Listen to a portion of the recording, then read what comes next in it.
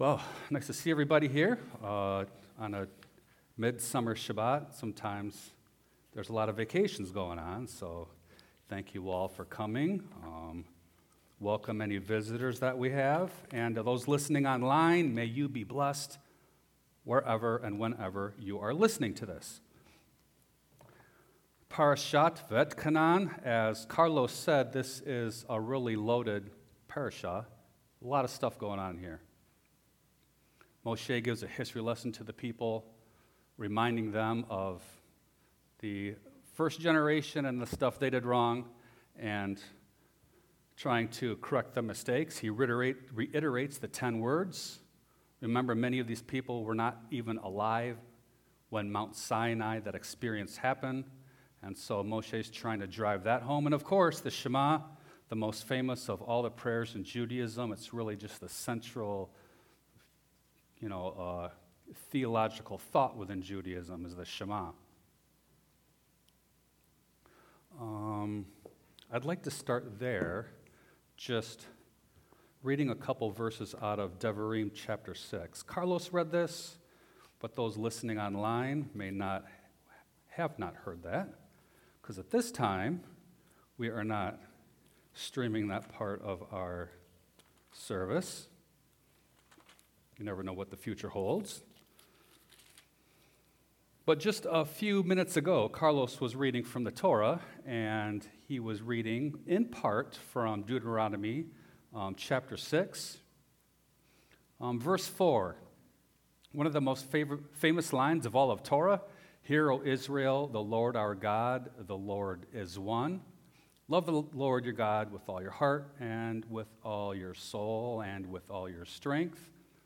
These words which I am commanding you today are to be upon your heart." And of course, when we read in there these words, Moshe's talking about Torah, of course. And he's reading through the Torah portion, you get a sense of urgency from Moshe because he's very concerned about these people. There's a lot of people about to enter the land, and they're people just like we are people. You think about the people in this room and how many different personalities we have and how many differences we have, and we go to Torah study and all the spirited debate that we have. We're very different people, but we're only a few dozen. These people here are about to enter the land, and there's lots of them, and they have to figure out how they're going to make that work. They have to set up a government, an economy. They have to work with and through all their differences and still come together as a community with one central place of worship and accomplish that too. So there seems to be a lot to overcome here. But Torah will help them overcome those differences. It gives them a framework to exist in a unity despite differences in opinion and other personal differences. This is ideally, of course. That's the power of Torah. This is why Moshe is just really hammering away at it over and over and over. And of course, I'm preaching to the choir a little bit. Psalm 119 says, "Open my eyes so I may behold the wonders from your Torah." It says, "Give me understanding that I may keep your Torah and observe it with all my heart." It says, "Great peace have they who love your Torah." Torah, of course, is the revelation of God, instruction on how to live a godly life, and the wisdom of Torah was something that was going to be able to bind these people with all their differences together. It was also meant to be something that would extend to all the nations. A couple chapters earlier, in chapter 4, Carlos read this as well. He's talking to his people here, and it says, chapter 4, verse 6, "You must keep them and do them, for it is your wisdom and understanding in the eyes of the peoples," that's other peoples, "who will hear all these statutes and surely say, 'Surely this great nation is a wide and understanding people.' For what great nation is there that has God so near to them as Adonai our God is whenever we call on him? What great nation is there that has statutes and ordinances that are righteous like all of this Torah that I'm setting before you today. This is this Torah lifestyle that the Israelites would be living would be something that all the nations would see and recognize as wisdom. Lancaster calls it Torah evangelism in his commentary on Depths of the Torah. He says that living a life of conspicuous obedience to the commandments is the Torah's prescription for evangelism. I know when most of us think about evangelism, we think about an outreach effort, giving out tracts, something like that. But considering the words of chapter 4, we see here that the nations are drawn to them because of the wisdom of the Torah. There's no need to necessarily go out and evangelize in the sense many of us think about it. We have to be ready for people who are coming and being drawn to that light, drawn to Torah. And so, it is our duty here at Adat Etz Chaim to represent that. We have to be representatives of not only the Torah, but what it's like to be a disciple of Yeshua. How we represent ourselves is important, right? 2 Timothy 2:15 says, "Study to show thyself approved," in the King James. It takes a little bit of work to rightly divide the word. And so studying takes a little bit of work. We have a responsibility to be able to give a little bit of this light out to people as people are being drawn to this movement. And if we are going to represent something, we need a good idea of who we are. We need to know our community a little bit. And much like the children of Israel, there's a lot of differences we have that we need to be comfortable with and know how to articulate. There are 3 types of people here at Adat Etz Chaim.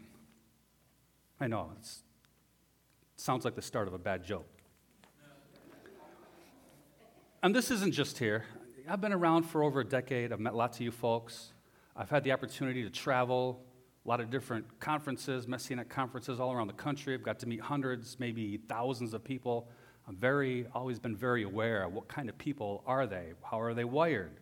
Throughout the years, I've developed a little theory in my head, and I have taken you guys and put you in 3 groups. I know you don't like that, but that's what I've done. My mind. And it's pretty consistent as far as I can see, not only in the conferences, but other Messianic Jewish congregations fairly have this consistent pattern. The first group is wired to view this movement as an end-time movement of God. Are there any Jonathan Cahn fans out there? Okay, you're in group 1. This is an MJAA-minded group. They are lately charismatic. The group sees the resurgence of Messianic Judaism as a sign that the Jewish people are recognizing their Messiah. This means we are nearing the great day of the Lord, right? In Romans, Paul says, to the Jew first. Why? Because in chapter 11, he says their recognizing will mean life from the dead. So he's anticipating that when there's Jewish revival and they come to know their Messiah, that's going to usher in the kingdom. Many of these folks love spirited music. They'll be raising hands. There'll be Davidic dance.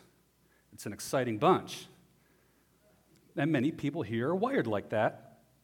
They need support and spiritual nourishment to help them grow and thrive. Now, the next group is a little more traditional in nature. Maybe UMJC-minded, if I'm really, there's a lot of overlap here, but track with me a minute.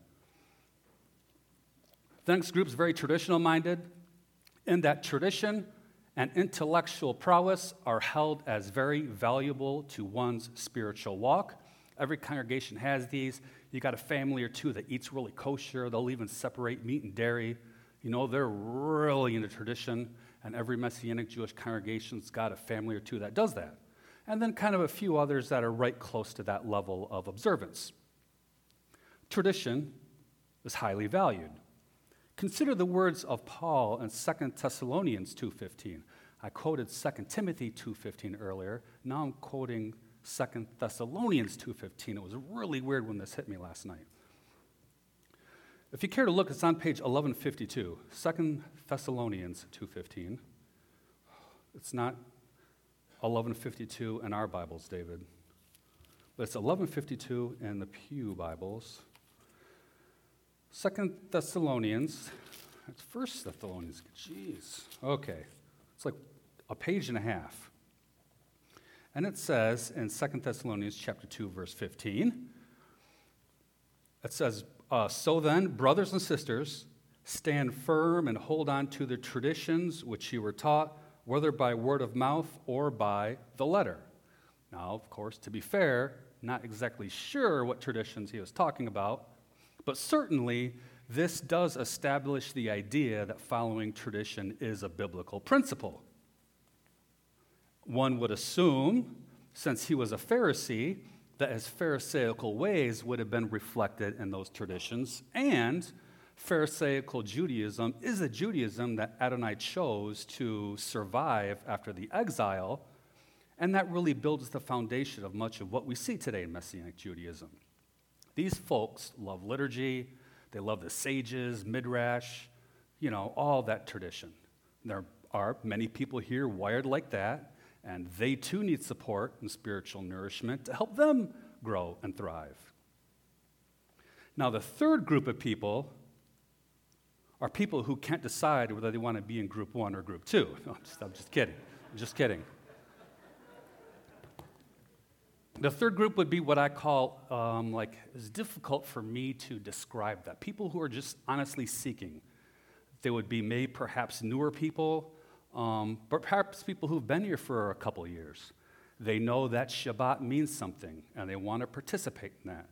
They know that Torah is something that they want to begin implementing into their life, just not sure how that works. They probably, like all of us, went to church most of their life, and they just think that there's something missing, something deeper, something more authentic to that original first century experience. And so it's a lot of people just coming, seeking something a little deeper. But all this variation in thought that, and this group too needs spiritual nourishment. I mean, we all need that. We all really need the same thing. We all need this place in each other. Variation of thought, the differences that we have, that's just byproducts of human nature, human beings. This is why we can read the Torah. We read the story of the generations about to go into the promised land or the mistakes the first generation made, and we can really connect with all of that because we are people with very much the same personalities and differences that those people had. And the solution is the same too. Follow God and follow his ways. That's just the practical application to this. We see, even when the second generation went into the land and the subsequent generations after that, when they fall away from the Torah, things just don't go well for them. It was the same thing with the early believers. It was thriving. We had churches all across the Mediterranean area, but once a generation or two passes and they stray from Torah and Shabbat, things don't go so easy. The truth has always been there. And so the need to stay focused on him, stay focused on the Torah, seek the kingdom, these are all things that in the process will bind us together despite our little bit of differences in the kind of way we see things. And in that process, the Spirit will ignite within us a light, one that draws people in so people can see how we are living our lives and be drawn into that. They'll see the wisdom of Torah, and they'll see the gracious nature and understanding nature that we have towards one another, and that'll be something that draws people in, right? Yeshua said, "You are the light of the world. A city set on a hill cannot be hidden. Neither do people light a lamp and put it under a basket, but they put it on a lampstand so it gives light to all the house, so everyone can see this light." So we need to let that light shine before men so that they may see our good works, which draws them in, and this glorifies our Father who is in heaven. So may we be people who are gracious and understanding with all our little peculiar differences. May our discipleship path, how we live our life, lead us to be good representatives of his Torah, allowing us to bless each other and others who come seeking. And may all our efforts be for the sake of his kingdom and our coming King, Yeshua. Let that be soon and in our days. Shabbat Shalom.